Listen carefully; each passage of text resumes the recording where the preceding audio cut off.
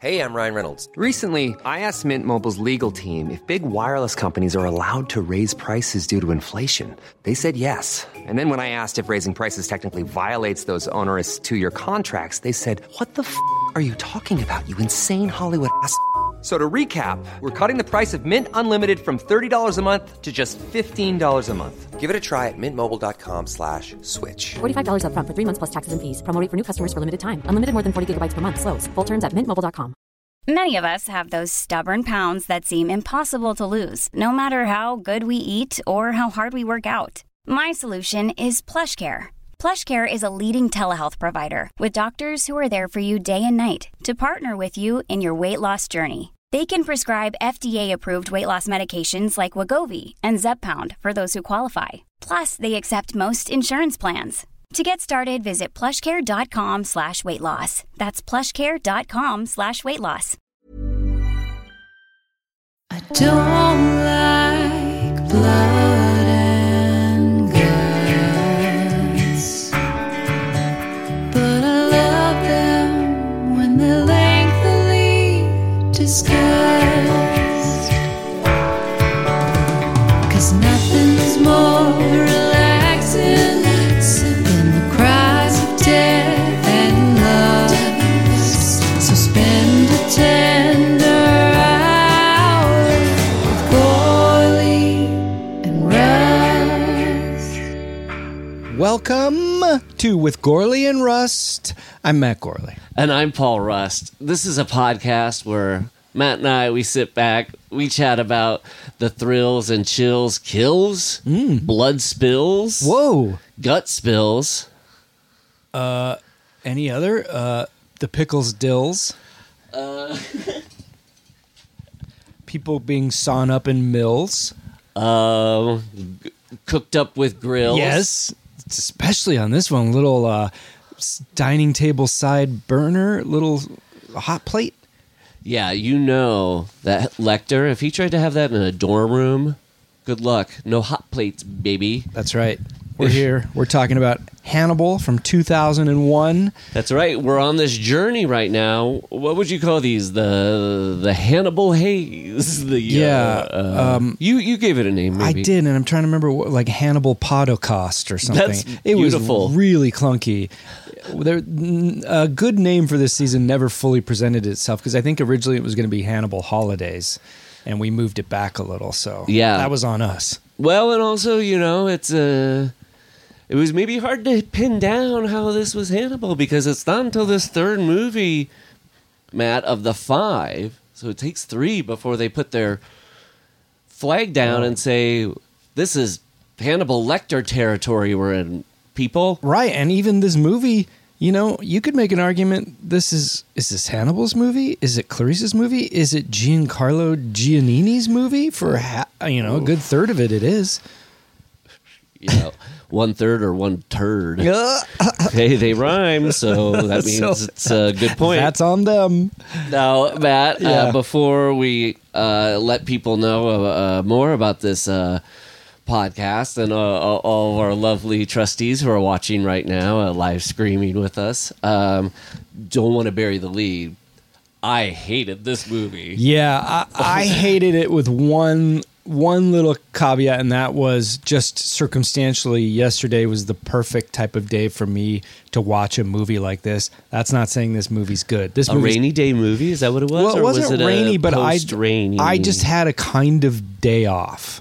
Mm-hmm. I wasn't feeling great, so I didn't go into some other work, and I was just cold medicined up enough on the couch. Perfect. Glenn was in daycare. Perfect. Nothing going on, and if a movie was good or asked too much for me, I wouldn't have been able to handle it. You know what I mean? I know what you mean. Yes. So this movie caught a break with me, which is not to say I liked it. I'm ready to talk about it. Well, you introduced the amazing critical rubric. I don't know if that's the good day, good movie, bad day, and how those could work out. And so okay, yesterday, and okay, explain that again, just for you've got 3 double permutations and has to make it 9 total. So you can have a good movie, good day, good movie, okay day, good movie, bad day. okay movie, good day, okay movie, okay day, okay movie, bad day, bad. You know what I mean. Anyway. That alone, if you went through all of them, that could be put to like a spa music kind of sensory sound. It'd be like on a loop, just be very comforting to hear you go through all those permutations. Well, this movie's an interesting example because you know, I think at least in our probably assessment is probably a bad movie, right? Mm-hmm. But because yesterday was such a nice movie watching experience, you could make an argument that I would go, good day, okay movie. Yes. I still think it's a good day, bad movie. But yes. It was teetering. It blurs, yeah. And it was the day doing that, not the movie. Well, this is now bearing the biggest lead, which is this is a cozy podcast. Right. And so if people didn't know that already by you talking about having an afternoon day to yourself to watch a movie and it enhancing the experience of watching the movie, this is a cozy cast. Don't let it get twisted. Yeah. And you know, there's almost a way to like this movie in that it's 3 parts. It's 1 part Ridley Scott film, 1 part just 90s thriller potboiler, and 1 part Silence of the Lambs sequel. Turns out those 3 things are not ingredients that go well together. If I had any one of the 3, if I had any one of the 3 fully, it probably would never be as good as Silence of the Lambs, but it might be good. Who knows? Right. It's not even a big enough swing in the Silence sequel territory to even know how to... especially not with this script, which I think is also crazily enough an improvement on the book from what I understand. Well, you know, I said I hated the movie, and you're saying it's a bad movie. But that said, it is a cozy cast, and so I'm going to find the things that I can as much as possible that I love about the movie. And if I hate on stuff, that's fun sometimes. I think this movie can take it. This isn't anybody's passion project, and it's like... Does anybody like this more than Silence of the Lambs? Oh, I mean, if I get they people liking Manhunter more than Silence of the Lambs. And as much as I love season 2 of True Detective, I don't love it more than season 1. Right. You know what I'm saying? Because if I did, then I'd just be a troll. Yes. Well, and I shouldn't even compare it. As much as possible, I think the movie could just be like criticized on what it's doing on its own. It doesn't even need to be compared constantly to what Silence of the Lambs was to show how it's bad. You know what I mean? It's just like bad in its own way. But I'll choose my spots where I'm like, whoa, this is not the Clarice and Lecter that we fell in love with. And just when you think you can let go of all that silent stuff and just watch a 90s... Yes. I keep saying 90s because... It is. It's like really, spiritually, this is a 90s blockbuster thriller. Julianne Moore, I think, or Jodie Foster, according to Brantley Palmer's notes, said no thank you on this, like December 1999 is when. And so in the new year of 2000, it put Dino De Laurentiis or Universal who in a bind of like, oh, now we have to find an actor. But yeah, it's like a real turn of the even so, century. when you look at they look at the top 10 most wanted people, and it's not Osama bin Laden, it's Usama bin Laden pre 9/11. We all know that the 2000s started on 9/11 anyway. Truly, exactly what you're saying. It's like this movie's a real snapshot because it came out February 2001, so it's just 9 months before 9/11, and it does. Exactly. I mean, it might be, if one were to say these things, it's like the last 90s movie. Yeah, I think it is. It got in under the wire, and every time it kind of presents itself as I said, like a 90s thriller, I start to enjoy it. Then when it tries to remind me that it's, I'm Silence of the Lambs' younger brother, and I'm just as smart and charming. I'm, Chad Lowe. Yes, it is the Chad Lowe. I don't mean anything against Chad Lowe. I really don't. I'm just saying I'm using a cultural sort of measurement. But it's mainly when it does his first that's name when that fucks up Chad Lowe. That's true. it's nothing about the talent or the coming after or anything like that. It's a shortcut joke, but I didn't mean it that. Oh God, no.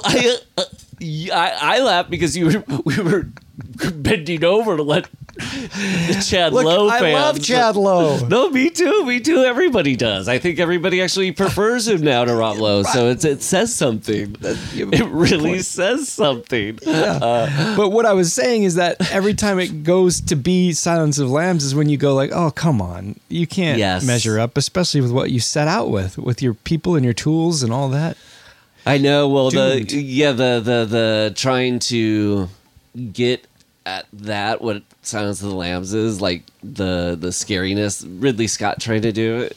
This isn't like the best comparison, but if you notice, like when like a dramatic actor, not all dramatic actors who host SNL, Saturday Night Live, but some, when they go on there, they think they're doing, it's comedy night. Yeah. So there is drama and then there's comedy. And, like, I love Hugh Jackman, but he just strikes me as a person who's like, I'm doing comedy, and that's different than drama. And, mugging just kind of gets cranked up a little bit more. And then you're, like, looking over and you're like, well, Charles Grodin is just funny inside and out. He's not even concerned whether he's making it clear. Like, I'm just saying it to pick a different example. My point is, this feels a little bit like Ridley Scott being like, I'm making a horror movie. I know that he did Alien, it's like a horror, but like, or I'm doing a sequel to Silence of the Lambs, and I gotta... So he thinks when the guts of that detective like spill onto the sidewalk,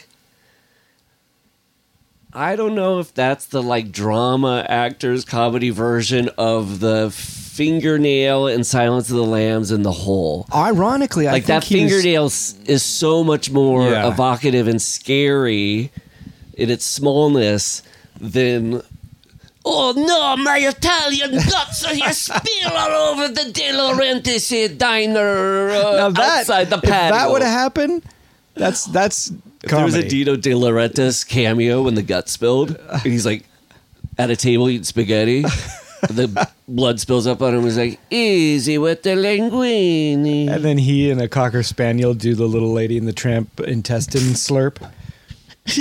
Ironically, I think Ridley Scott did to Silence of the Lambs what he tried to do what James Cameron did to Aliens, where he tried to make a kind of elevated popcorn thriller that just didn't work. Dude, I am on some Aliens Cameron shit over the last week. For whatever reason, that's just been the hole I've gone down. So when I watched this, I was like, oh my God, this is Ridley Scott's first time taking somebody else's property and doing a sequel, which, yes, like what happened with Alien to Aliens, which I don't necessarily think he has mixed feelings, but it was like, I'm sure if he could change things, he probably would want to do Aliens, all the Alien movies, right? So whatever feelings, conscious or unconscious, he might have about doing a sequel to somebody else's thing in regards to his, that crossed my mind. So yeah, it does seem like exactly like it is like the Aliens version of made me really sort of, this is not fair to judge Ridley Scott on this movie, but it did make me take a little bit of stock and ask myself, how big a Ridley Scott fan am I? I love Alien, love it. I like Blade Runner a lot. Is that it? Oh, dude, I'm with you. I once... And he's made tons of movies. I was at eating lunch with somebody. It was like an acquaintance, a friendly acquaintance. So this wasn't like heated. But I remember saying, I was like, it's funny with Ridley Scott because I'm like, I love Alien and I love Blade Runner. Like, truly like desert island movies. Like, I could watch either of those for the rest of my life and probably get enough nourishment out of those movies alone to be satisfied by them. But I was like, but then to have no movies after that even come close to that those experiences. I was just noting, like, I don't think there's another filmmaker who has that much of a gap for me. That's all I was like, maybe Coppola. He's got 2 or 3. He has more. Well, he has more good ones and he has less films, so it's not fair because Ridley Scott is so. I haven't seen Gladiator since it came out, but I have a feeling it wouldn't hold up as well as I thought. And I remember even at the time kind of going, okay, I liked it, but yeah. With Coppola, it's like Godfather, Godfather 2, Conversation, The Conversation, Apocalypse Now. Yeah, that's right. So those 4. Jack. So 5 are unassailable. Yeah. And then with Ridley Scott, it's 2. But then even with like Francis Ford Coppola, like if I watch One from the Heart or Peggy Sue Got Married or Bram Stoker's Dracula, like the lesser works, I still get my Coppola hit. You're absolutely Outsiders. Yeah, exactly. I get my Coppola hit. Yeah. You're like, I see how this is still connected to that. The thing that was really baffling to me, I remember the first time I watched Hannibal, it was after digesting Alien and Blade Runner and getting a feel, and just being like, and I had seen Gladiator. Even Gladiator, I had this experience where I was like, who is Ridley Scott right now? Because I thought his whole thing from like Alien, Blade Runner, Legend is like the dude who does so much detail that you don't even ever see it on screen. Maybe it's like in Blade Runner, they'll like have a parking meter, but then it has a sticker over it, but then they put one more sticker over it, so you might not even see that first. His whole thing is like detail, right? And hey, that might take 3 to 4 years before the next one comes out, because that, and then to go like a movie, 2 movies per year that are so detailless, like they have no texture. Right. I don't know. Maybe I haven't seen it since, but maybe I'd put Thelma Louise in the good column. Maybe that was the last. I mean, I know people love Gladiator. I remember sitting in the theater and being like, "What is this shit?" I remember being a little underwhelmed this by fucking it too. Digital Tiger. And part 2's coming out. Yeah, into the toilet. Oh, a number 2 where it belongs. Hey, that's 2 movies are poop jokes I've made now, and they're both sequels. They're both number 2s. Hey, good. Wow. Good. Well, to your point about the Ridley Scott, like, I pose a question to you.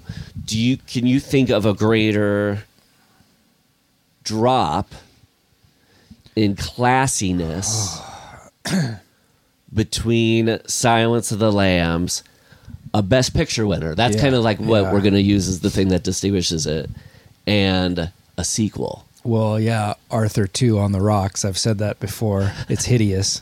And Arthur didn't win but 5 Oscars. It should have. It's a perfect movie. And there was another one. This came up recently. Outside of the Arthur principle, that we call it, which is like, that's the greatest drop between Arthur and Arthur 2. Can you think of another, like... What was the last season we did? What was it? The Arthur series? Yeah, I would. Free film. Yuppies. The Yuppie 2s. Okay. I got a case because I think this came up recently where there was another one where I mentioned it was like a huge disparity. Did I say disparity or disparity earlier? I don't know.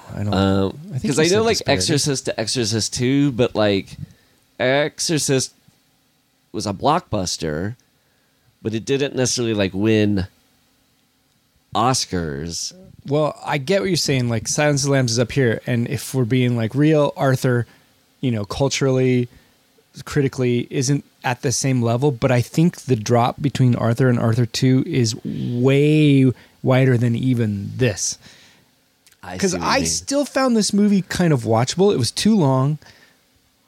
I was still like, and it's probably Silence of the Lambs to credit, because I'm still wanting so much of that world, and I still am dying to find out more. That even this, like, while I'll watch Phantom Menace occasionally and go like, it still gives me just a little fix. It's like the cheapest thinned out methadone. I mean, totally. I was yeah. like methadone out by the end of this movie of just like, I want a scene where Clarice and Hannibal are in the same room. It finally happened. I checked the time. 106 minutes into the movie, and their exchange when they first see each other, not counting like the letters on the phone and stuff, is he's like, "Good to see you, Clarice." He says Clarice 500 fucking times in this movie. Because I think it's like the Jack and Rose of Titanic. Like, Clarice at the beginning of the sentence, at the end of the sentence, whatever they need to make it not a shit line. They'll like, yeah, and to remind you, you're watching Lecter and Clarice. Yes. They finally show up, and when they meet up, he's like, "Good to see you, Clarice," and she goes, "Shut up." Oof. I know Julianne Moore, who I think is a brilliant, wonderful actress. I don't think she's good in this. And it's not, and I don't think it's just the script. Her accent doesn't ring true. I love it. You say that it's not just the script. That's good. Because, yeah, I know what you mean. There could have just been choices. Maybe, let's say this. Maybe those choices were made editorially and directorially. They weren't maybe acknowledged and put in the movie. Let's go with that. Because, yeah, it's... I'm just not buying the her. big bungle of not having Jodie Foster in this, it's like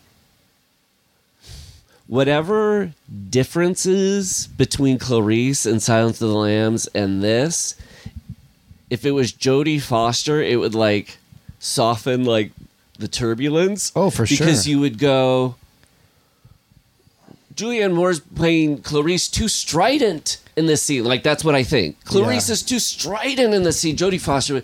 But I'd be like, then I go, well, wait a minute. If it was Jodie Foster playing this part and she was being strident, then I'd go, oh, cool. Clarice is now, her character has changed in this way, and now she does have a chip on her shoulder. But you can't help when you see Julianne Moore do it, you're like, are you doing a different interpretation of my Clarice? I know. We talked about this last episode that the thing that Jonathan Demme brings is undeniable humanity. And I actually think as talented as Ridley Scott is in so many ways, he's not known for his humanity or sensitivity or nuance. And so a movie like this, a sequel, a Silence of the Lambs story, has to have that. Hallelujah. Preach it to the rafters, Matt. Yeah. I agree with you. Ridley Scott is the man who Decker, in the first cut, the theatrical cut of Blade Runner, there's no suggestion that he's like a robot. Harrison Ford wasn't necessarily thinking that. The writers weren't thinking that. Ridley Scott is like, oh, I am a robot of my own. Like, push this like Deckard is a robot thing. Yeah. And then when he gets the Alien movies back, who does he make the fucking star of all those? Is like the robot dude who has like no affect. Wow. What a compelling character. So that like with this, that was my first note when I watched this. I was like, no kindness or humanity in this. Jonathan Demme, you might see gross shit in Silence of the Lambs or exploitative stuff, but you just know like, oh, this guy loves...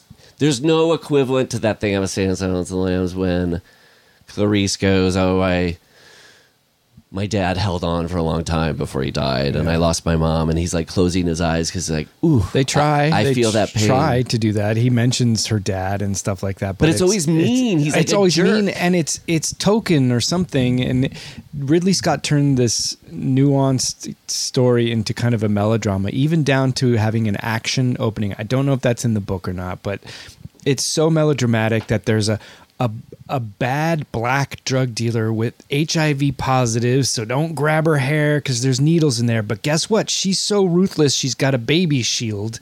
And what do I do? And then Julie, she's dressed in like almost like action military fatigues. Oh, no, I know when I saw that. I was watching it with my wife, and that whole sequence with the what you were just describing, the siege or what. I said to my wife, I was like, I love my grandma But this seems like it was written by my like Fox News watching grandma. Like, yeah, it is such an overcooked idea about what inner city crime or drug bust would entail. That like it seemed as if like an alien or a robot or like and then to buy that she's the one that's hung out to dry on this when everyone knows that was in the operation, that this local cop blew the whole operation. So why wouldn't the chain of command know that? Everybody would have come to bat for Clarice. It's such a weird contrivance. That's why I wonder if it's in the novel. But then again, it probably is, because everything I've read about the novel is how insane. And I actually remember at the time all this build up for the sequel, and everybody waiting for Thomas Harris's novel, and him. It felt like George R.R. Martin, where he was like reluctant. He didn't want to like close the wavelength on Schrodinger's cat of what Hannibal could be, but then he was forced to, reportedly by Dino De Laurentiis, and then people listening. He got paid $10 million right. when he, so that's a big motivator. But people should know that the book ends with Hannibal and Clarice becoming lovers and eating the full brain together as a meal and absconding off to be with each other for the rest of their lives, which I think wisely everybody was like, we can't do that. Ridley Scott's ending is better than that, I will say. Yeah. But apparently there are 3 endings. There was a De Laurentiis ending, I think the Ridley ending, and was it maybe the screenwriter? I can't remember. Mm-hmm. I don't know. It's just, it boggles the mind. They're starting from negative. Let's talk about that. Yeah, the Thomas Harris novel ending. I mean, I'm sure when people read that, when that book was first published, we were like, ew, okay. Maybe there's the biggest drop-off in sequel. That between those 2 books. Yeah. Yeah, it's like luridness. I don't know Thomas. I haven't read it. So Harris says, I don't know him as a man. But that just seems like I'd be curious, because, hey, dude, we're always artists first. So if this dude, artists first. So if this was like his vision of this character and this story, and it is bonkers, then I'm like, hey, right on, man. This is so cool that you followed your like weird. Yeah, you Gremlins 2'd it. Yeah, but I don't think that's the case. But and if Dino De Laurentiis and the Jonathan Demis and the Jodie Fosters of the world, if they're just too square to figure it out, that's cool too. But like, I also don't know if it's like an act of like self-sabotage or franchise sabotage of just like... Well, because he also, when Ridley went to him, or the screenwriter went to him, was like, I think we want to change the ending. And he's like, that's cool. Yeah. Meaning, I'm not sure I nailed it anyway. That's what it feels like. I have no idea. But. Yeah, I'm trying to understand if for him, and I'm not saying it was a conscious like self-sabotage. It was just sort of like, how can I put a weird nail in this thing if I'm not like loving these books? It kind of seems like he had to be coerced to do it, which is never the like right conditions to create something. And and then Mamet wrote the first screenplay, which was then completely thrown out, my understanding, if at all used maybe a little bit. Yeah, that right. It was like a laughably bad, I think. Is that right? Yeah, wow. I think that would be everybody's like every screenwriter who adapts something's nightmare. That is like you turned in the draft and everybody was like, and the story went, that was shit. Yeah, because then they brought in Steve Zalian. Yeah. I never know how to pronounce his last name. Sounds good to me. Yeah. Zach. I always think it's Zach Galligan from it is from Gremlins. Yeah, and Gremlins too. Wait, why was I talking about Zach Galligan? Because they brought him in to do the next draft. He originally declined. Right. And he said you can't because of the script. It's hard enough to say no to Dino De Laurentiis once, but it's very tough to say no to him twice. Was the quote paraphrased? So he did it, and he was originally offered Silence of the Lambs to adapt, and he passed on it. And then the screenwriter of that, Ted Talley, declined to adapt the sequel. So you got, let's say this is the Rolling Stones. They're reuniting. And the original band was Jonathan Demme on keyboard. Okay. Jodie Foster on the drums, and Anthony Hopkins on stand-up bass. On stand-up bass. Who's on accordion? Frankie Faison. Okay. And Dino De Laurentiis. Well, no, because he's not in the part of the Silence of the Lambs band that we love, that we're excited for the comeback show. He's the Brian Epstein. Yes. Okay. No, the thing, he's not. We don't want him even in the picture. I don't know where you're going with this touchy with Silence of the Lambs. I'm premature. But if they reunited, and let's say they're the Rolling Stones, it'd kind of be like Mick Jagger. That's it. Yeah. Like Anthony Hopkins is the Mick Jagger. Yeah. And who else from the original band came back? You're right. Outside of Thomas Harris. I know. That's a pretty huge group of creative people to lose during a sequel. Yeah, and it sounds like Anthony Hopkins was the first on board and was pretty bummed when Jodie Foster and Demme decided not to do it. I could understand. And he suggested Julianne Moore. I heard he dried his tears, though, with $10 million.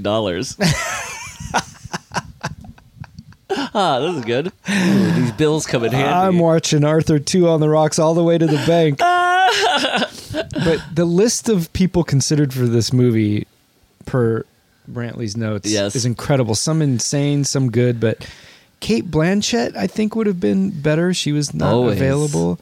Who else? Do you remember the list? There was, anywhere from like Sarah Michelle Gellar to Jennifer Aniston to everybody you expect. Angelina Jolie was one of the names too. Yeah, but really, Cate Blanchett is about the only one in there that feels right. Yeah, you know who wasn't on that list, but it just flashed around my mind in terms of diminutive semi-child actors we saw become adults. Winona Ryder could have been. No, you just can't see it. Yeah. There's something she's too wayfish for the FBI. She's a little too, I don't know. Premier cover magazine. It's interesting that this has not come up again because there's been so many rebirths of IP that you got to hand it to, I know Demi's dead, but there was a time probably 5 years ago. When did Demi die? Like 2 years ago? Yeah. That I wouldn't have been surprised if they put together a Let's Wipe Away Hannibal sequel to Silence of the Lambs, a current day Jodie Foster, Anthony Hopkins, Jonathan Demme. But it wouldn't have been right. It wouldn't have been good. Yeah. It's best that it didn't happen. And Jodie Foster and Jonathan Demme, I think, deserve a lot of credit. Yeah, she said herself, I was going to make more money than I've ever made in my career combined to do this sequel, but it felt like a betrayal of Clarice, and that's incredible. She rules. I know. Jodie Foster is pretty unassailable, especially cool person. When you know that she had to lobby to get the role in the first place, that nobody wanted her. Wow, it's amazing. And then to be like, I'm connected to this character enough that I have to wear a pretty dress while I watch Hannibal eat Ray Liotta's brain or feed his brain to him. You're like, no, that's it. It is classy, and it's classy at Jonathan Demme. I mean, excuse me. I'm sure it's also because they were having big fish to fry. None of them were in this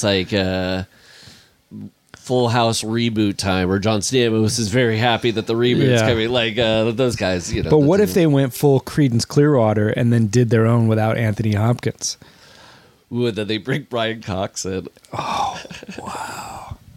Interesting. Oh my God. I mean, to go, I'm sure somebody's crunched the numbers, but if you go from screen time of Lecter and Manhunter to Silence of the Lambs, and Silence of the Lambs was already notable because it was like one of the fewest minutes of screen time, a Best Actor winner of an Oscar that was considered Best Actor won. But then, the screen time in Hannibal, I'm sure, is pretty substantiable. I wonder if they ever considered, once Demme and Foster dropped out, going, let's get Michael Mann back. Let's do Brian Cox. Let's do that Hannibal. That rule, I mean, Hopkins, if he was on board, it seemed like this movie could have been made by the Farrelly brothers. And it still would have I know. Been and Anthony Hopkins going, so we're saying Jonathan Demme, Jodie Foster, that's so cool that they turned down the big paycheck to do this. That's not to say Anthony Hopkins is uncool for doing this, but if we look at it from his point of view, if he loves playing this character, if this character means he gets to shoot in Rome or as an actor, get paid lots of money, and then get to be the hero essentially at the end, you can see it from his point of view. Like, this might be trash. I don't care. This is. He said that he's regretted doing this in Red Dragon. He did say that, really? Like more recently. Whoa. But yeah, at the time it did feel like, well, if he said no, they would have had to pull the plug on the whole movie, right? Yeah, I think it was like one of them had to be an essential. Like it either had to be Jodie Foster came back or Anthony Hopkins. Like it was going to have to. I don't think you could do just Demme. I think you have to have one of the two. You're right. Yeah, you're right. Because everyday people don't really care about that. Yep. Yeah. They would miss it. They wouldn't know it. Yeah. The Jonathan having Anthony Hopkins come back, I guess, making the movie.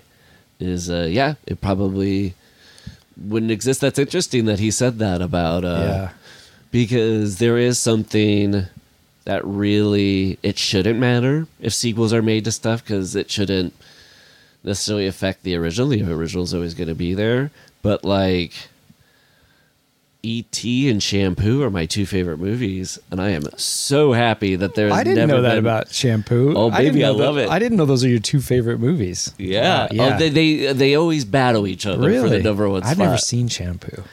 Maybe you got to watch it. All right, baby. Yeah, if you would have got ET2 Nocturnal Fears, is that what it's called? Nocturnal Emissions.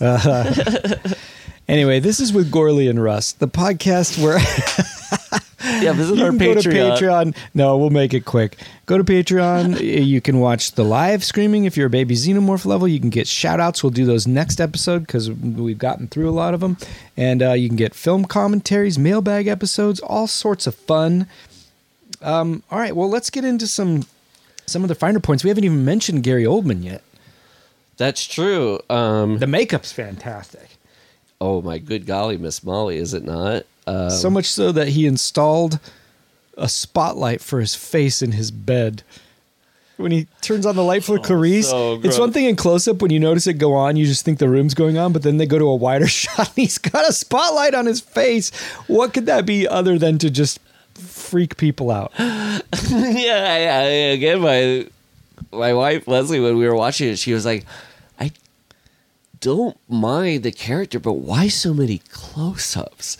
That's Ridley Scott, though, like you're saying with the guts. It's just him going, I'm just going to put it in your face. It's also, I think Thomas Harris and Ridley Scott at that point in their lives must have met a couple Les Moonveses of their time, of like the uber rich pervert gross guy who like is really the only last villain in their life, right? Yeah. Like they're on the top of their heap, so who do they have to hate now but the Vanderbilts or something? You know what I mean? I mean, because doesn't Ridley Scott go on to do all the money in the world? Yeah. He has some sort of, I mean, that's cool, but it's just like it almost like that scene when he's out on the patio and he's got shades on. He's like, give me a fucking it. I was like, what?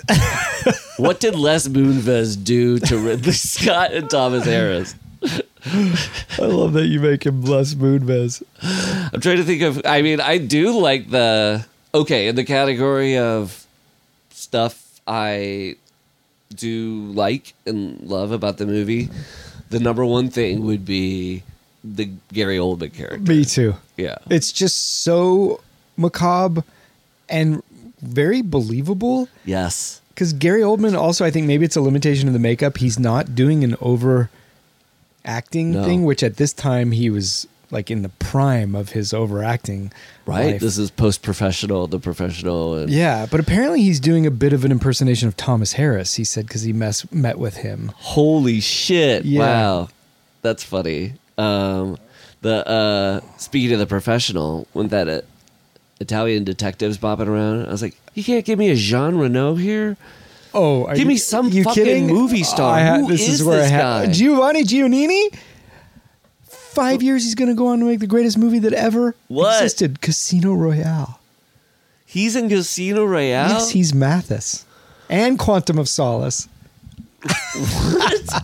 I actually love him. And he's a pretty well-known international European actor. But okay. I understand what you're saying. Too much time, though, with a guy who crazy. ain't a marquee star. Why is that whole first third of him...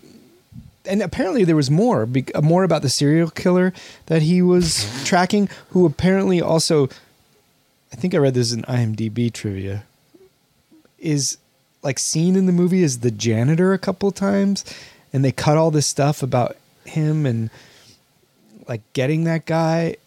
You know, hearing this, it's like not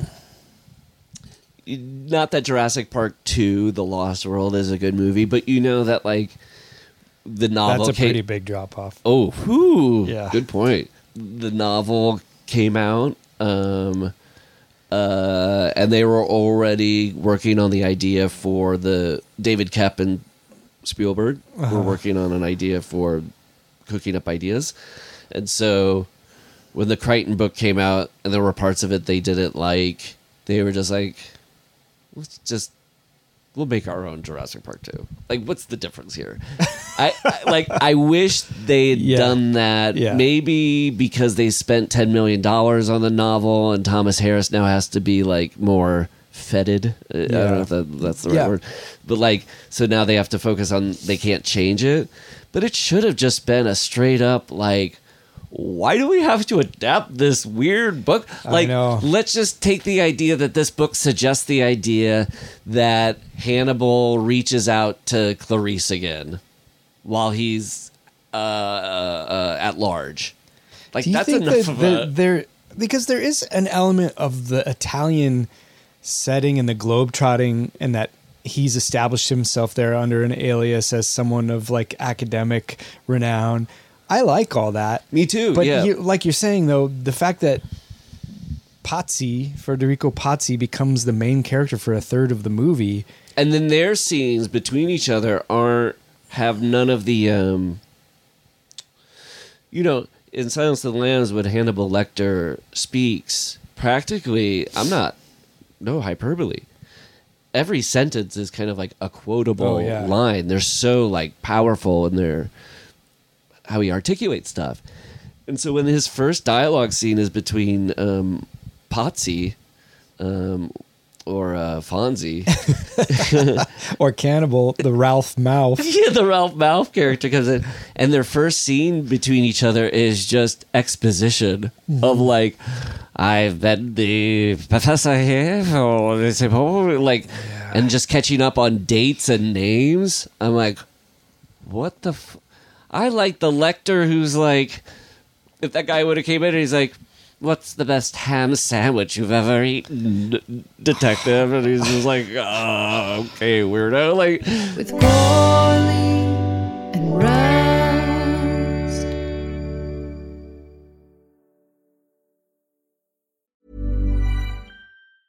I'm Sandra, and I'm just the professional your small business was looking for. But you didn't hire me because you didn't use LinkedIn Jobs. LinkedIn has professionals you can't find anywhere else, including those who aren't actively looking for a new job, but might be open to the perfect role, like me. In a given month, over 70% of LinkedIn users don't visit other leading job sites. So if you're not looking on LinkedIn, you'll miss out on great candidates like Sandra. Start hiring professionals like a professional. Post your free job on linkedin.com/achieve today. Hey there, it's Michelle Norris. I'm host of a podcast called Your Mama's Kitchen. When I travel, I'm usually looking for a way to find a taste of home when I'm not at home. And one of the things I love to do when I am at home is entertain. And Airbnb allows me to do that. When I was in California recently, I rented a house that had a great kitchen. And when we were sitting around the table, we were all thinking, we're in someone else's house. Someone could be in all of our homes as well. If you have a home, but you're not always at home, you have an Airbnb.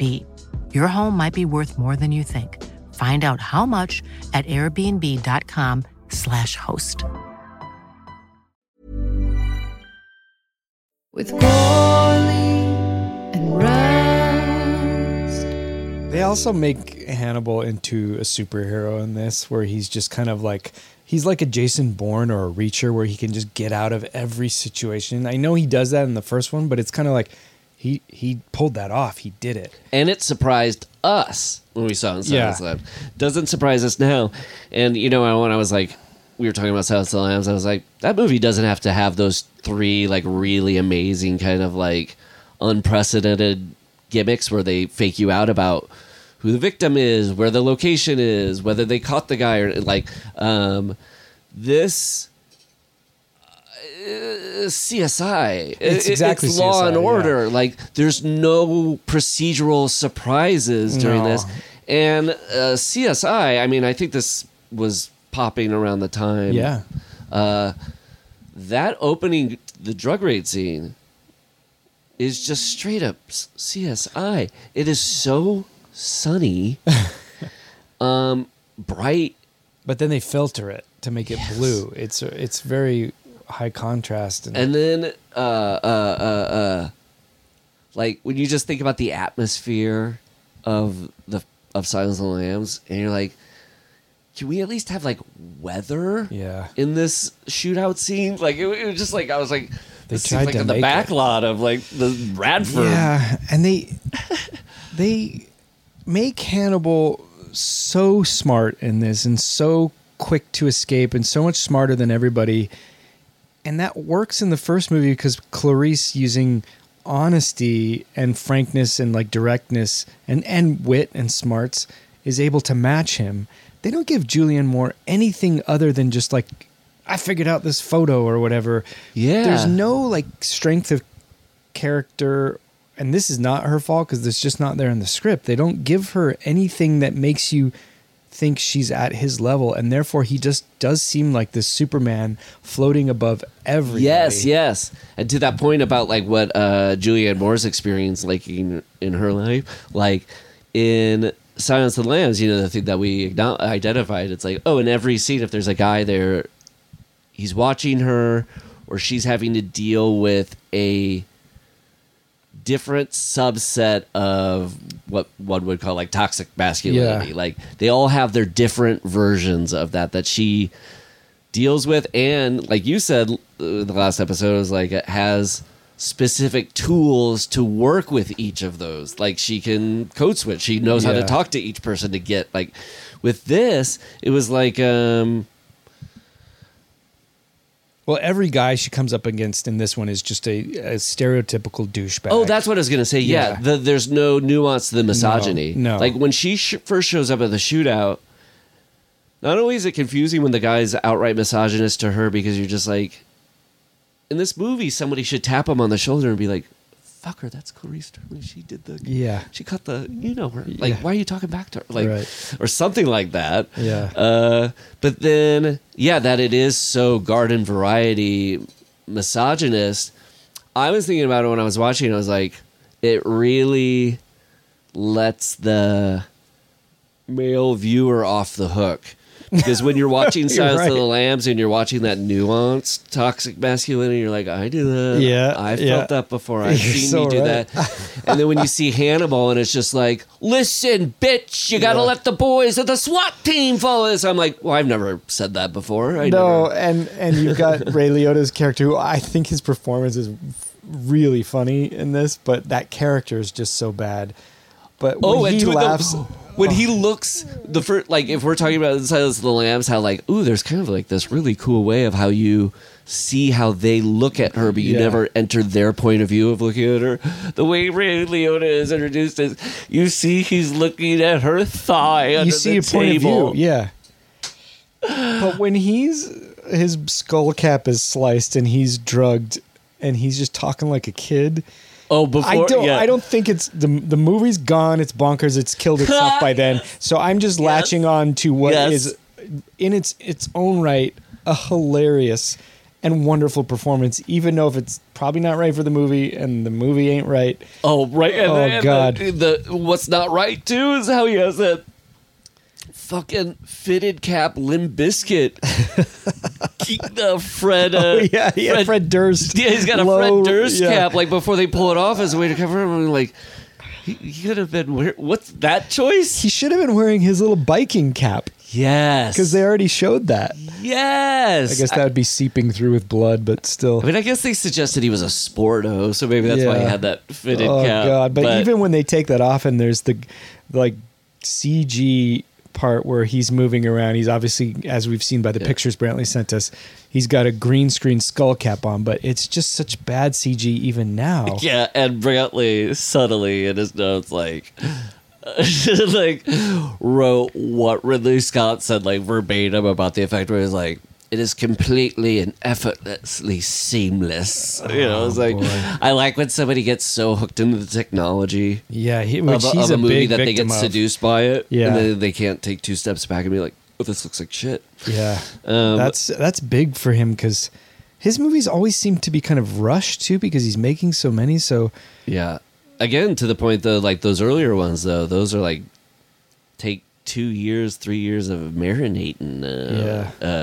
But yeah, to mention the Ray Liotta skull thing, what's weird, I mean, when I first saw it, I've only seen this movie one other time. I was in a dorm room. My friends and I rented it to celebrate 9/11. I don't know why, but I was in college when it came out. And we, I don't know why we watched it, but it wasn't for that.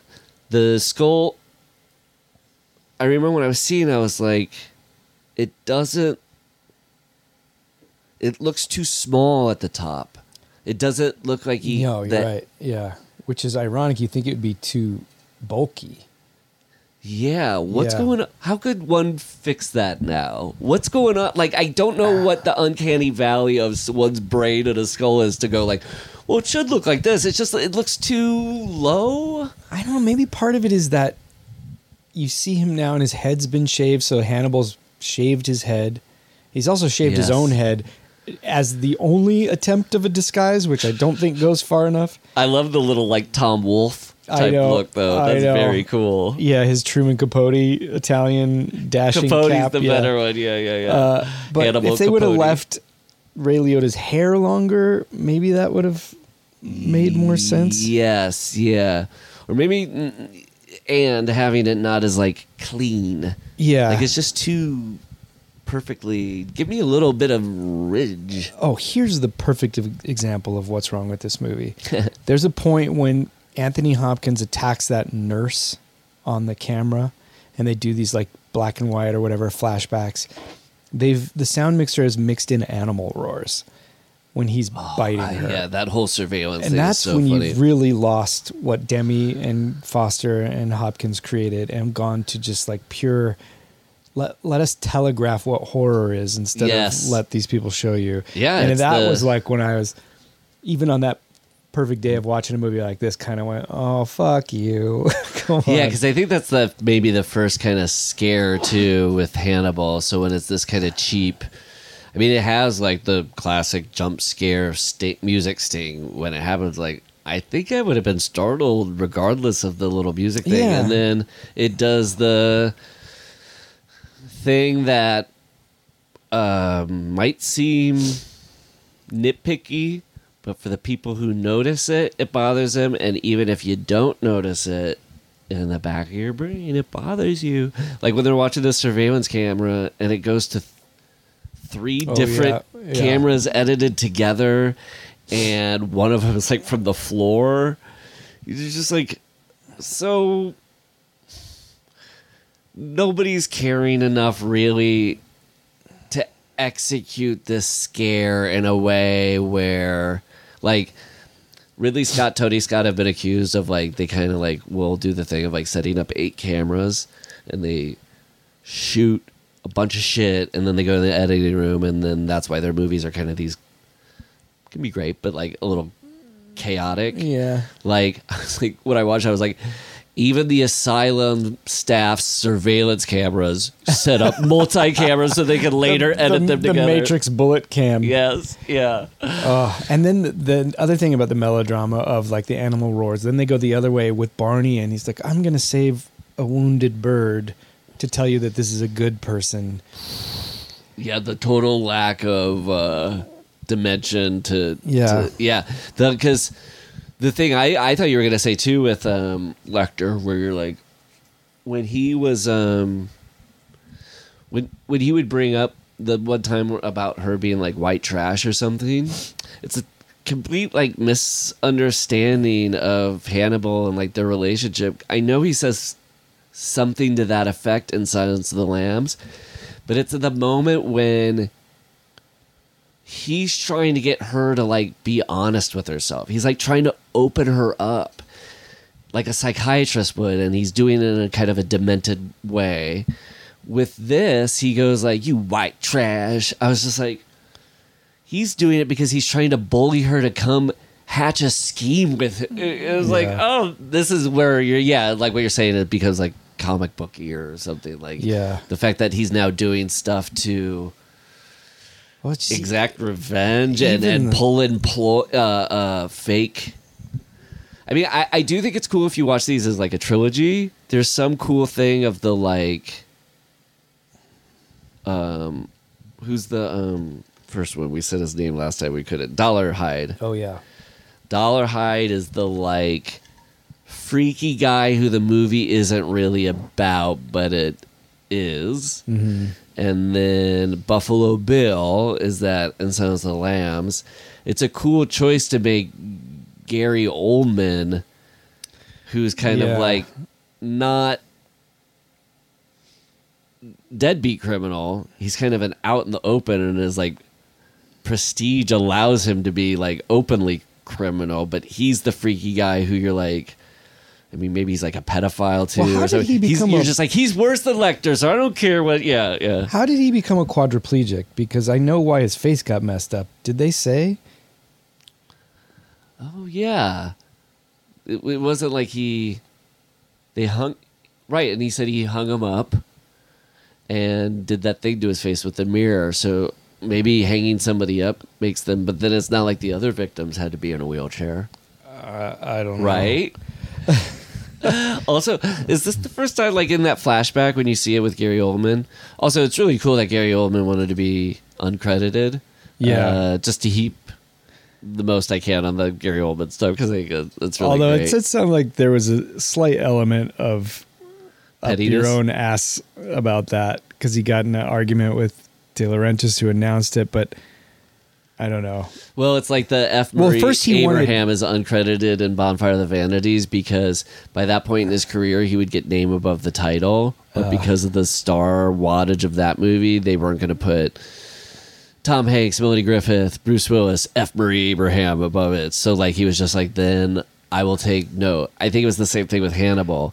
And then I think that's what I read, but I don't know. It wasn't in Brantley's notes, I don't think so. I don't trust it. Yeah, I don't trust it. But it was like, why would they...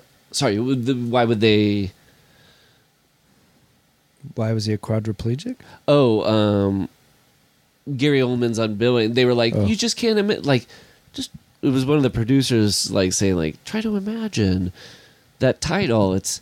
Those are such big stars. Clarice and Hannibal are coming back. Anthony Hopkins and Julianne Moore. You just can't imagine Gary Oldman. I'm like, I fucking can. Yeah. I can imagine that title would be badass. If you walked to the theater and the poster was Anthony Hopkins, Julianne Moore, and Gary Oldman, you're like, oh, Gary Oldman. Don't forget Leonardo Giannini. Yeah, of course. Sorry. Him above all Giannini. those. Yes, okay. But you'd be like, oh, he's the baddie in this. That's fucking awesome. You would, yeah. Do you think after he ostensibly couldn't get his name in there, that his whole thing about like hiding his name till the end credits was based off of Kevin Spacey's thing in Seven? Wow, maybe, yeah. That was like a cool thing to do. Where he saw that and was like, Well, there is another Seven rip, like that title sequence. Yeah. Which... pretty weak. It's a funny... And Red Dragon, I remember, is even more... Yeah. Because Red Dragon comes out the next year. Yeah, and has a full-on Seven opening credits ripoff. But this one is also 70... Chloe 70, but it has a Seven style, but it's a full like circle come around because David Fincher made his like name with Alien 3, but also his commercials of like taking the Ridley Scott look and making it his own into something else. But now you got Ridley Scott coming back around and taking David Fincher stuff. That's crazy. And when you think about he inherited and, at least commercially failed with Aliens in a certain sense, critically and commercially, been revisited since. But to have Fincher rise to the cream of the crop with Seven and have Ridley kind of like borrowing from that. It's like it's a little watching if your friend broke up with his girlfriend and then his dad started dating that girl. You're like, Dad, just let your son have his girlfriends. You don't have to be the young man anymore. No. Last episode, we talked about how watertight also the procedural element of it was and believable. This just gets crazy too with the like three-nose tribunal of scent smelling specialists that are somehow gathered in the same part. And just like the tribunal of nose smellers, yes. Who are you gonna get? Get me the nostril 6. There's no one else that could possibly handle this. I love those people. Yeah, they're like burger. I smell lavender, but really what I smell is murder. Obviously, I know who wrote this because they were cooking burgers and they're good. Like this comic Michelle Balloon, Billoon. I want to give credit where credit's due. She had a really funny joke about how tap dancing is one of those things where if somebody does it, I can't tell the difference between somebody being great and somebody pretending. Oh yeah, but that's the same thing. That's hilarious. I only have one other note, and it's an interesting one, I think, because I don't think it's successful, but I wonder if it was. I don't hate it. I liked it, but I wondered if it was intentional for them to say one thing that was so amazing about the ending of Silence of the Lambs was that editing twist between locations. Yes. And they basically do that with the hand chop where you think he's cutting off. And I think I liked that. I liked that element. It was pretty cool. And that's a good, it's a little like cute, but the fact that Hannibal, especially if you're thinking back to the original Hannibal and Clarice, would cut off his arm rather than hers. Yeah. Yes, it's pretty interesting. I like that too, and it seems like the people making this movie identifying like, oh, these movies are fun if there's an element of surprise sometimes or being it behind the curve. Yeah. So I did like that. Yeah. I was gonna say opening the movie with the Frankie Faison voice. Is a little like cheap to make you think the whole cast is back. I know. It would be a little bit like if there was a Happy Days reunion and only Ralph Malph came back. Yeah. And so it opens with a voiceover of Ralph Malph being like, the whole gang was back together, and you're like, yes. And then it's just Fonzie, because clearly Fonzie is the Lecter category, like allegory. You're right. But no Richie. No Tom Bosley. Do you think? Yeah. Well, do you miss Chilton at all? I mean, they were best to just let it be, but if they were going... what happened with Chilton? Well, we want to know, right? Like, that could have been the cold open of this movie, is the getting Chilton thing. Or that's probably best left to mystery, like Silence of the Lambs wanted it, but still. That's what I meant when I was saying they should have just gone like, this is a sequel to Silence of the Lambs. What are we going to do? Let's forget about the book. Because, if it was just like, the opening's Chilton... Now we know maybe where Hannibal might be. Clarice, you got to go find him because you're the only one who can. Yeah. She gets on a plane. I mean, I'm a hack, so I'm coming up with the lamest. No, but already I'm more interested. But then she goes to just get find Giovanni him. Giannini in and then because they have this thing, this connection, he always has a way to seduce her or she seduces him. Once it's time to pay the piper to arrest him, she can't. Yeah. And then now they're embroiled or they... now have to figure out a way how they're going to disentangle, or he has to disentangle from her because now she's gonna bust him because she goes by the book and that's what he loves about her.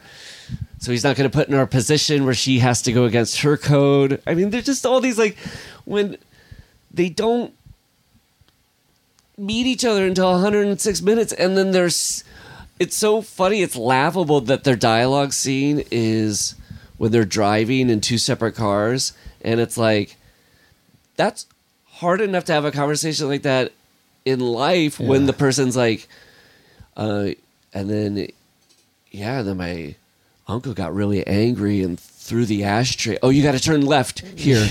Like, that's like what they were dealing with. It was like, oh, make sure to not speed through that yellow light because I'm behind you, so just slow down so we can keep talking. Did you notice that? Did you listen or watch through the end of the credits? No. It ends after the credits ends.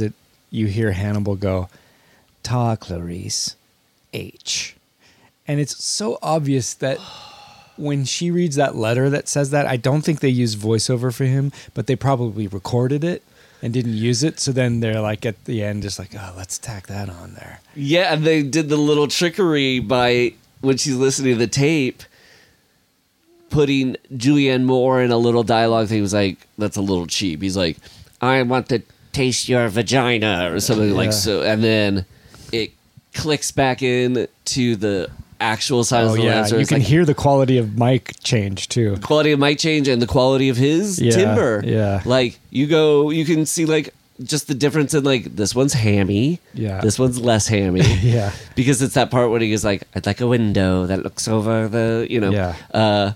Did you see the first shot of Italy is that? That's cool. Yeah. I didn't notice that. I did say with the Silence of the Lambs thing, when he's like, I want a window that looks through the... I was thinking, if it was a musical, that would be a really kind of beautiful opening to look a little... That's what the sequel should have been. Part of your world sort of thing. I want a window. When she goes and talks to the FBI guys and they're sitting across the table from each other, did he... that panel that's saying yay, yay, yay, nay, nay, nay to her, like, you gotta straighten up and fly right. I know you're not a Magnolia head like I am, but one of the guys who was like, Miss Sterling, you have to be more careful with a shootout. So whatever. He is the same actor who plays the doctor in Magnolia, who tells her character, like, you can give this morphine to Earl, but the Earl you know isn't really going to be there anymore. It's like beautifully acted and between two characters. And I can only imagine. I mean, Magnolia, I think, was the last thing she shot before she went on to Hannibal. So is it just a case of like, well, if you were an FBI guy, that's or Ridley Scott's be like, who's that guy? The doctor dude. He's pretty good. We're taking you, Julianne Moore, and you get to bring one person with you from the last shoot. Go ahead and pick. Tom Cruise. No. The doctor guy. I do like, I mean, it's pretty dumb, but the like, clarify that it's now, he eats the rude. Yes. Such a funny little. the rude. Yeah. So like, I'd like to think when that guy, the Italian detective, I give him no honor. I just call him Italian. Pazzi. He might as well be like Roberto Benigni, the way I'm talking about he comes in. But when his cell phone goes off and rings, and then Hannibal looks over and notices it, I was thinking like, I'd like to think he was never gonna fuck with that until that moment. He was like, you interrupted my presentation. Or if this sequel series went on for 5 more films, it would be like he's at the opera and a woman sits in front of him with a large hat and he just goes tiger style. Yes. And then on nights when he's really hungry, he's kind of sad, he's like roaming the streets and like watching a guy like pick his nose and he's like, good enough, when he launches at him. Or he'll be setting up things like that where he'll like call his cell phone in a restaurant to see if he'll answer it in public. And he doesn't. He's like, oh God, I'm starving. Speaking of other Hannibal schemes, he was Dr. Fell. I was hoping that they were like, Dr. Fell. He's like, yes, Dr. Norman Fell. Like, and then he looked at camera, did his eyeballs. Did a big eye roll. Very weird, the Osama bin Laden thing, huh, buddy? Can we just reflect on that? That's a pretty weird thing that they linger on to know. I mean, I know he was notorious. He had done his terrorist attack on the ship, so I guess it makes sense. They probably just... I bet everybody else on there is fictional, but they're kind of, people... He probably thought people did know who he was. Well, I was wondering when I saw that, I was like, are those other names that they focus on, were they... as notorious? I bet it was just his attempt to give this film some verisimilitude that it was severely lacking. Yes. Well, I like the verisimilitude of Lecter getting the aisle seat at the opera. And with the detectives looking at him and he looks over, I was like, and then Lecter just kept staring at him like, I know you were looking at me. And so the guy has to do the awkward look back. I did like that moment. I like that too. I was like... That's your Giovanni Giannini, man. That's when you sign up, that's what you're going to get. Is that a celebrity move? Like, do you think Anthony Hopkins has ever pulled that where somebody was like, stole a glance and then he just keeps looking at him like, I know you were looking at me at the opera. Yeah. Doink. You doink. When he shows that picture of the past relative who got hung before he dies, that's cold. Like seeing a picture of like, no matter your how uncle, many, right? Well, with his pants down at camp. I think he was like his died? great grandfather, but still. Not that great, if you ask me. I didn't like what he was up to. If he was so great, why did he let himself get thrown out a window and disemboweled? Two more things. I love the when Verger... Oh, him wanting the mask is a little Kylo Ren wanting the Vader mask. Yeah. Like, that's the ultimate collectible for me. I love his little voice. It's so cool. His little... Oh, gross. Yeah. It's effective. And it's a great American accent. I know. It's like, that alone would be applaudable. You would never know that was Gary Oldman if they Except had for done those that. flashbacks. Yes, right. If they hadn't... And wouldn't that have been amazing? Yeah. If you had gone to that on opening night, his name's not in the credits, those flashbacks aren't there. It's like, what the... Because he's not in any commercials or any trailers. I doubt it. I doubt, like, between commercials for orange juice and, like... Was that what Ham. They're going to show this guy. Right before Ham. Boiled ham commercial. Ew, Oscar Mayer. Do you think this was Ridley Scott going with Guy Pearce and Prometheus going, hey man, my thing is I take pretty cool, good looking, younger, great actors and then cover them in makeup and you can't tell. That's true. That is a return to one of the stupidest things about Prometheus is that, and then they don't use him as a young man. Why didn't he hire an older man? Oof. I mean, Ridley Scott has soiled some beds. I mean, I was reflecting on it. Going down my aliens hole, Matt. The fundamental misunderstanding of all these post-Alien Resurrection movies. You need Ripley. What are we doing here, guys? I know, and this it's so is bananas weird that it's not even like possibly reflected upon. Like, is Prometheus one of the most divisive films? Because there's so many people that really love it. I know we talked about this. Yeah, because we're anti that theus. Some That's people right. are Prometheus. Yeah, and we're saying no, anti-Eutheus. Antithetheus. It is the Antitheus. I like little Lecter's shopping spree when he went out and bought some silver. Yeah. Just him having a little fun moment was like. Yeah. But a true, probably, well, this leads us into Best Kill. For me, the fucking stand up and cheer moment. The only part of the movie that I like completely loved was when Hannibal was like, you could push him in and just say that I did it. And the guy was like, okay. The Doug Stamper from House of Cards guy. Oh. It's not really him, but he seems and then you get the fucking gross pig eating that guy. But that it was all set up. I mean, it has the stand-up and cheer moment of the Bond villain with the henchman turning on the Bond villain, where you're like, the henchman knows. Vader and the Emperor, or the Wicked Witch, you killed her thing. I mean, he did come across very Bond villain. I mean, when he's in that bed and he's like, has some disfigurement, but has like a bank of TVs, and he's very rich and has things at his disposal. I was like, Thomas Harris. Are you listening, Barbara Broccoli? Give us Gary Oldman as a villain. Late stage Gary Oldman there's nothing better for me, and because his younger stuff we've talked about, it's a little like indulgent. Jackson Lamb, Commissioner Gordon, I think he's amazing. All the Gordon stuff post Gordon has been that was a real pivot. Yeah, and it's also ironically how he's been doing some real shit too. Like he seems to just do anything.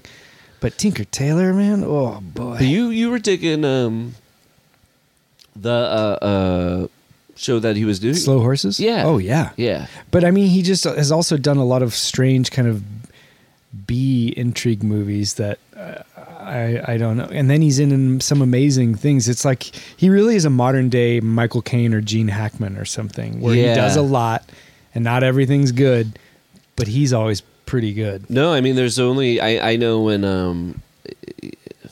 in the 70s, if you were a young man who loved acting and actors, to have Robert De Niro's new movie was like an event, because he only did maybe one a year, one every 2 years, and you knew that it's like what Daniel Day-Lewis is now. You're like, oh, it's an event. I'm going to see this guy, like what he put into this for 5 years or whatever it took, and I'm going to get the gifts of that. Just was making me reflect. There was a time where Gary Oldman, I think, had that power of people being like, The Professional is worth going to because Gary or Bram Stoker's Dracula has now this extra boost of like prestige because this guy who doesn't do everything is doing it. I'm trying to think outside of Daniel Day-Lewis, who's retired. DiCaprio, is there anybody whose like movies are still like not entered that Gary Oldman stage of like,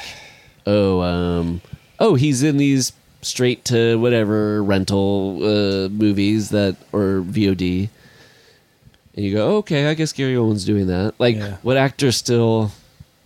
It's nice that you put him in the Gene Hackman, Michael Caine, like, because that is what it is. It's just somebody who's workman and people love, and why not? Hackman, not Workman. Although Gary Oldman, he played an old man. Michael Caineman? Oh, that reminded me, man. I always forget. And then we can... what's your best kill? I think it's that one as well. It's pretty good, huh? What is this? Oh, I meant to ask you about this. Hannibal, Hannibal, Hannibal, Hannibal, Hannibal, Hannibal, Hannibal, Hannibal. You can join in. Hannibal, Hannibal, Hannibal, Hannibal. You're always on the run now, running after the Italian detective. You gotta get him somehow. I think you've got to slow down before you start to blow it. I think you're headed for a breakdown, so be careful not to show it. You really don't remember. Was it something that he said? You opened up Ray Liotta's head, singing Hannibal. Okay. I really only changed that line about Ray Liotta's head, but...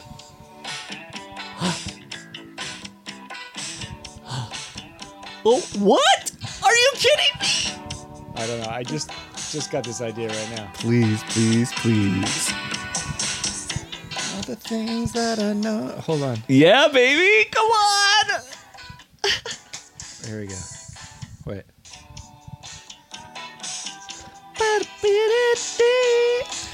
Let's get Hannibal. Hannibal. I want to get Hannibal. Let's get into Hannibal. Let me hear your body feed. Your body feed. Let me see your body feed. Let me see your body feed. Let me see those piggies eat. Oh, those pigs. Oh, yeah. Russian boars. I hope Imported those from pigs Canada. come back in Red Dragon. They come back in little bow ties and they're like distinguished. Red boar. They're eating red boar deli meats. But if they got like the Terminator 2 treatment with the Terminator coming back as the good guy, but in Red Dragon the pigs come back as like the good guys to fight a dragon. Yeah, they like save the day by fighting the dragon. Yeah. Now, thoughts, expectations with Red Dragon. I'm excited to see Ray Fiennes. Me too. I think I thought I was going to like Hannibal more than I did. And sorry if we're negative, but if you've seen the movie, you're right there with us. Yeah. I think I thought I would enjoy it for what it is more. It was too long. I think if it was shorter, I would have liked it more. But Yeah. Red Dragon, I still remember really enjoying it as kind of being perfect pulp. Mm-hmm. Red Dragon, yes. Yeah, So I hope remember this it being one doesn't disappoint me. in entertainment. Yeah. And when I first saw Hannibal, I was like, mm-mm. But when I saw Red Dragon, I was like, hey, pretty good. It's got a lot going for it because it doesn't require Jodie Foster. Yes. Clarice Starling. And you've got those Ed actors are Norton. all really, I mean, Ray Fiennes, Emily Watson. Philip Seymour Hoffman. That's right. Oh, yeah. I always forget. Like lots of great actors. So that it's got that going for it. Yeah. Yeah. Oh, so yeah, should we rate it? this baby? Yeah. 13 or 12.5? Let's see. We gave Manhunter. Hey, I gave it an 11.5. You gave it a 10.5. We each gave Silence a 13. I'm gonna go 5. Whew. Yeah, I'll give it a 5. There it is. Pretty united so far this season. Yeah. Yeah. Like the airlines, which if we were, using that, if we were endorsing airlines, that would be a perfect segue. Yeah. But we're not. So we're not. So American Airlines, over to you. There was somebody who on the Patreon, I'll bring it in next week. Really, I think in the Manhunter comments, articulated very well. They read Thomas Harris's stuff and sort of the like tensions in his work that and basically it was like the combination of Gothic plus FBI procedure science is like the things that make it interesting, but also later kind of get strange. But Yeah. Whatever. Okay, I'll look into that. Yeah. Well, hey, I'll print it out. Okay. And I'll bring it in a folder and I'll hand out Make copies sure to print out the gang. map quest of how to get here as well. Yeah, my map quests in my back seat got replaced by water bottles and then got replaced by face masks over the years here in Los Angeles. Oh, I thought you were going to say like Hannibal masks. Oh, no. I don't want that. Who do you think is the movie collector? Who's the guy, the guy who's like, get me the real prop? Like, he's the ultimate, like, movie prop guy. Yeah. That weirdo. I know. Vesper? Is that his name? Vespi? No, Verger. Mason Verger. Nice that I gave him a name right the last 30 seconds of the episode. But Matt, a pleasure as always. As always. We'll Pleasure, be guys. back in 2 weeks with Red Dragon. I can find Red Dragon Tattoo. I'm fit to be dyed, and I'm fit to have you. What's that? Hey, we'll find out. Bye, cliffhanger. For more Gorley and Rust content, head over to patreon.com/withgorleyandrust to get episodes ad-free and a whole week early. Plus, monthly mailbag episodes and feature-length watch-along film commentaries of your favorite horror classics. That's patreon.com/withgorleyandrust. Email us at withgorleyandrust@gmail.com, and your questions might be featured on a future mailbag episode. With Gorley and Rust theme song by me, Matt Gorley, and performed by Townland. You can find us on Instagram as Townland Band, as well as Paul's fantastic band at Don't Stop or We'll Die. And why not rate and review with Gorley and Rust on Apple Podcasts? It'll help us grow the show and keep us trucking through the Jasons and the Michaels, the Leatherfaces and the Chuckies, the aliens and the Candymans.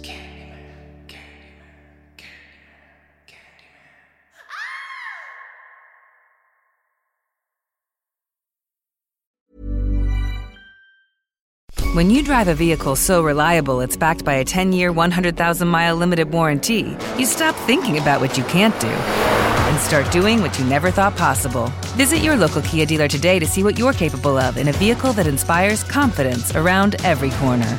Kia, movement that inspires. Call 800-333-4KIA for details. Always drive safely. Limited inventory available. Warranties include 10-year 100,000-mile powertrain and 5-year 60,000-mile basic. Warranties are limited. See retailer for details.